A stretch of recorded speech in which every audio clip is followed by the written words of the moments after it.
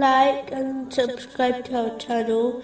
Leave your questions and feedback in the comments section. Enjoy the video. Moving on to chapter 10, verse 9. Those who have believed and done righteous deeds, their Lord will guide them because of their faith. Beneath them rivers will flow in the gardens of pleasure. This verse makes it clear that a Muslim must combine both inward belief and outward action in order to truly be a follower of Islam. In addition, this verse rejects the foolish belief when a person claims purity of heart and an internal connection with Allah, the Exalted, without acting on the teachings of Islam, and therefore believes Allah, the Exalted, will pardon them on Judgment Day.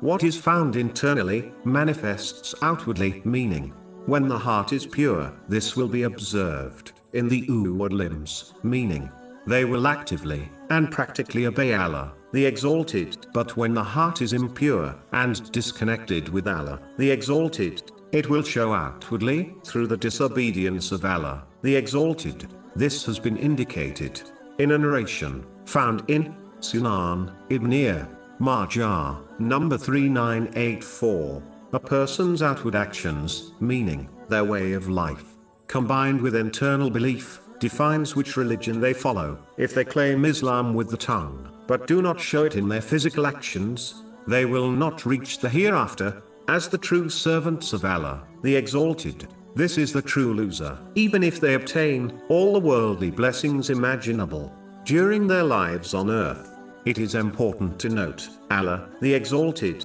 does not demand perfection from people.